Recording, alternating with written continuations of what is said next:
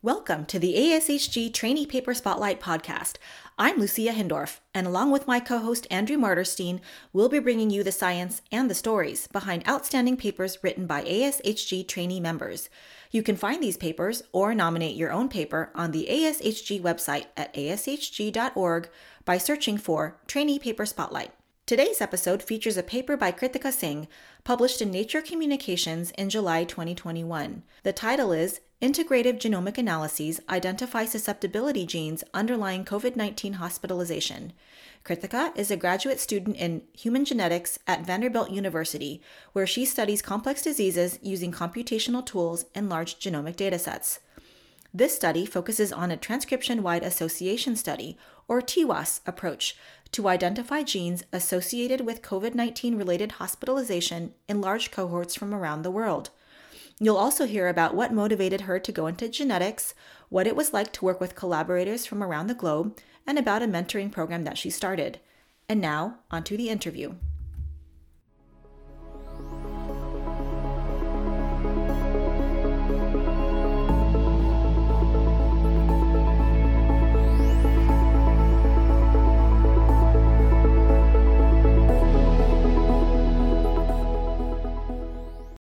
Hi, Kritika. Thanks for joining us. Could you tell us about yourself?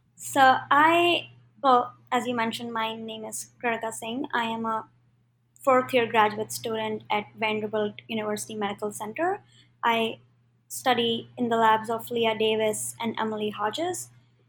And my broad interests of research are understanding the genetic architecture and the functional biology using large-scale genetic and genomic methods and tools, or like studying neuropsychiatric traits and their physical health implications using large-scale genetic and genomic tools.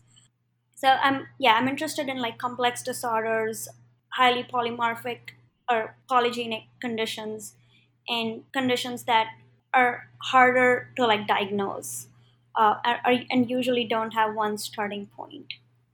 So when we think about these conditions that are hard to diagnose, how did you first get interested in that in the first place? I've always been interested in the field of genetics, and I did get to explore Mendelian genetics a lot during my high school years and during my undergrad.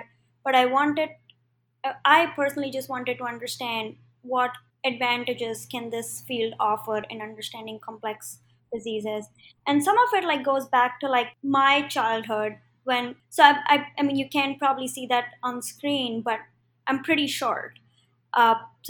My height is no more than like 4 feet 10 inches, and that's because my bones fused pretty early on. And what happened was the doctors kept going back and forth. Oh, this is the reason we can do this. This is how we can increase your height.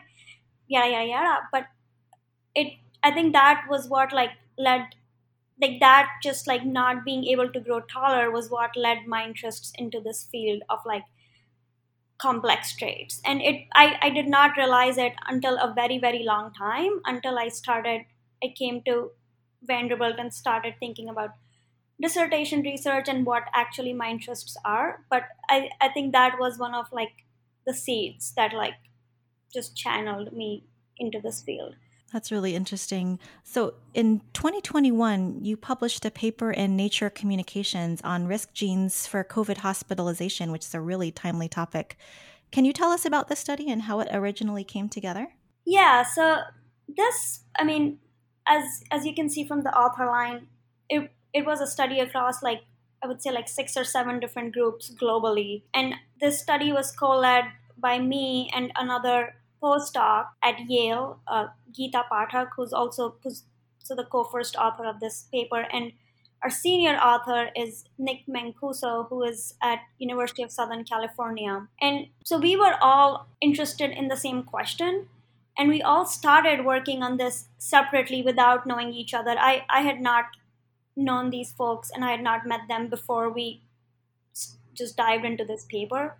But the COVID AGI consortia has these calls every month or every few months. It was every month at that point, where like that group was just being set up, where they were meta analyzing genome wide association studies across different sites globally. And during every call, they would ask for, like, if people had used their results, if people had other results and wanted to present. So, like, for every call, I would say there were at least like 10 different small groups would come and present our findings. And that is how all of us met. So Nick Mancuso was presenting his findings. I was doing similar work. So I reached out to him. And then in like in the next or in the subsequent call, Geeta was presenting her findings, exactly the same work. And that's how we all collaborated and like started off with this project.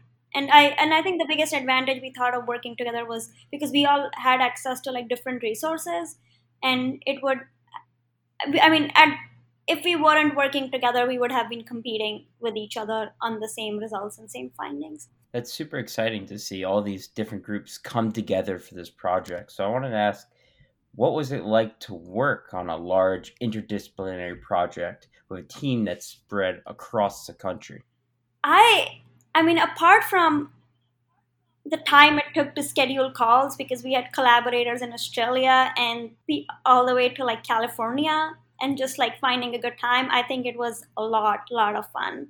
Uh, this was also the first time I was the lead author on a manuscript. This is also my first author publication, so I feel like I personally just had a lot to learn, like how to like even start drafting a manuscript. And Geeta and I have become like really good friends through this process, but I feel like she actually had the most to teach me in this entire journey. And I think the other thing that was really important for me in terms of her was she's a senior postdoc at Yale, and she's also a person of color. She also grew up in India, so I could just feel it. It just felt right to be in that company. And I feel like you can't be what you can't see. So I felt like I had some sort of direction. That sounds like a great environment to learn from. I was wondering, were there any other challenges or surprises when when you conducted the research, any unexpected detours that ended up shaping the paper, either scientifically or in the team setting? I would not say there were any detours. I mean, there was the basic, just like follow up questions of science.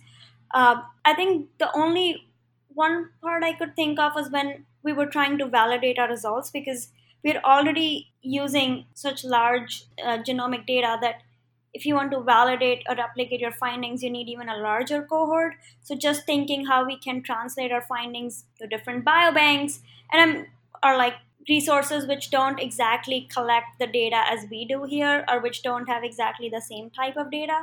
I think that was just something we all had to wrap our heads around. And the other thing that was pressurizing a little bit was the time construct of this, since COVID was it. I mean, we started this study on like, I would say like end of May of 2020, and at that point we there was not enough literature out on COVID. And I mean, things have changed in these past 2 years, but yeah, the only other thing was we really had to like get going on this, and we had to get going fast. Yeah, it was such a grind when COVID first started. Like everything was going so quickly, and we're all just trying to get out of the pandemic. I'm curious if you have a particular viewpoint of what you think of human genetic studies in COVID or in future pandemics. Um, Curious if you have any particular viewpoint there. Of course, like genetics is is very important to study, just because that is the one thing that it's more or less constant throughout your life, right? Like we have epigenetic changes that we talk about, we have environmental factors that change your genetics or modify it, but your DNA, until unless there are like these mutations which directly change it, it will not change it. So I think there's a lot of power, and it's a pretty dense resource to be able to study. I The only thing again with any type of scientific study is you want to do it right. We have a lot of and that's again, like, you can apply this to a pandemic. You can also apply this to like a lot of other situations or a lot of other diseases and traits. I mean, you just want to make like very clear lines. Like there is this whole, I don't know, like dark spot of like embryo screening and whatnot, and the ethics involved of that. And then we've clearly seen where like genetic testing and genetic counseling have really benefited patients. So I think there's a lot of power, but like every time there's power, there is more responsibility that you need to take. Yeah, absolutely. I agree with that. It's a great point. So, what's next for you after this? I would hope to graduate in, I would say, a year to two, like a year or 2 years. That, I mean, that's like my immediate next goal. I would want to continue my research in like complex traits if I can, or like particularly neuropsychiatric traits. What my exact next steps are, in which field, in which country, I don't know, but that's, I think, just the nature of science and just the nature of life. That I mean, if one thing COVID has taught us is that we can't predict, so trying to not do that. But I really have enjoyed my PhD journey so far, studying the genetics of complex and neuropsychiatric traits, and I would want to continue that further. I wanted to actually ask about your lab environment. So you're in two labs at Vanderbilt right now. And so, what has your experience been like as a PhD student in these two labs?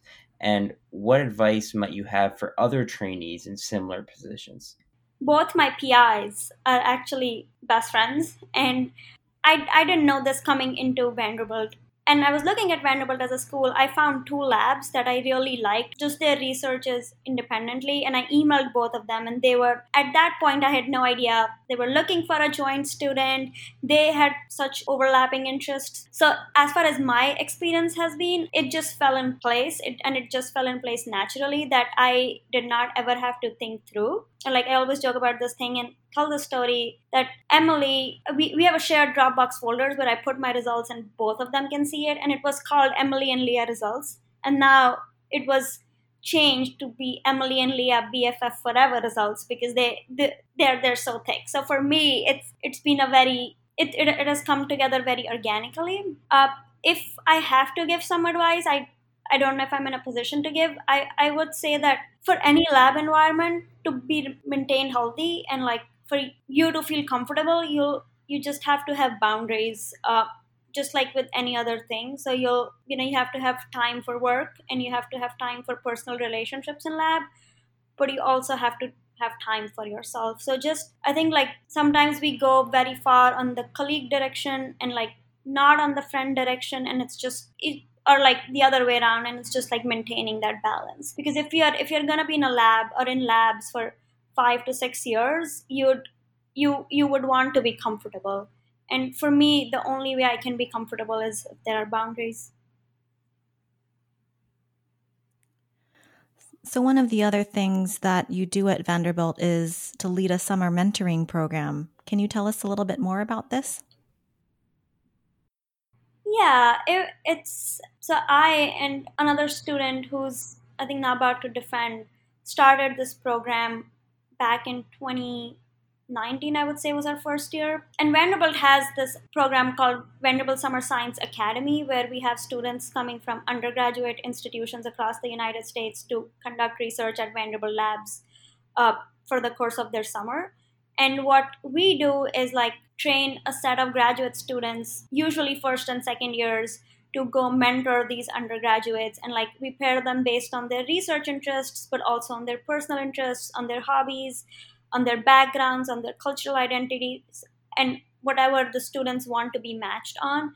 And the goal is just so that we can give them a sense about what life as a grad student is at Vanderbilt. And this project is something that actually just keeps me grounded because I love interacting with people, and it's I think this like provided a good platform for me to be able to do that. I think we've run out of time, but thank you so much for joining us. Thank you so much. This concludes our episode of the Trainee Paper Spotlight.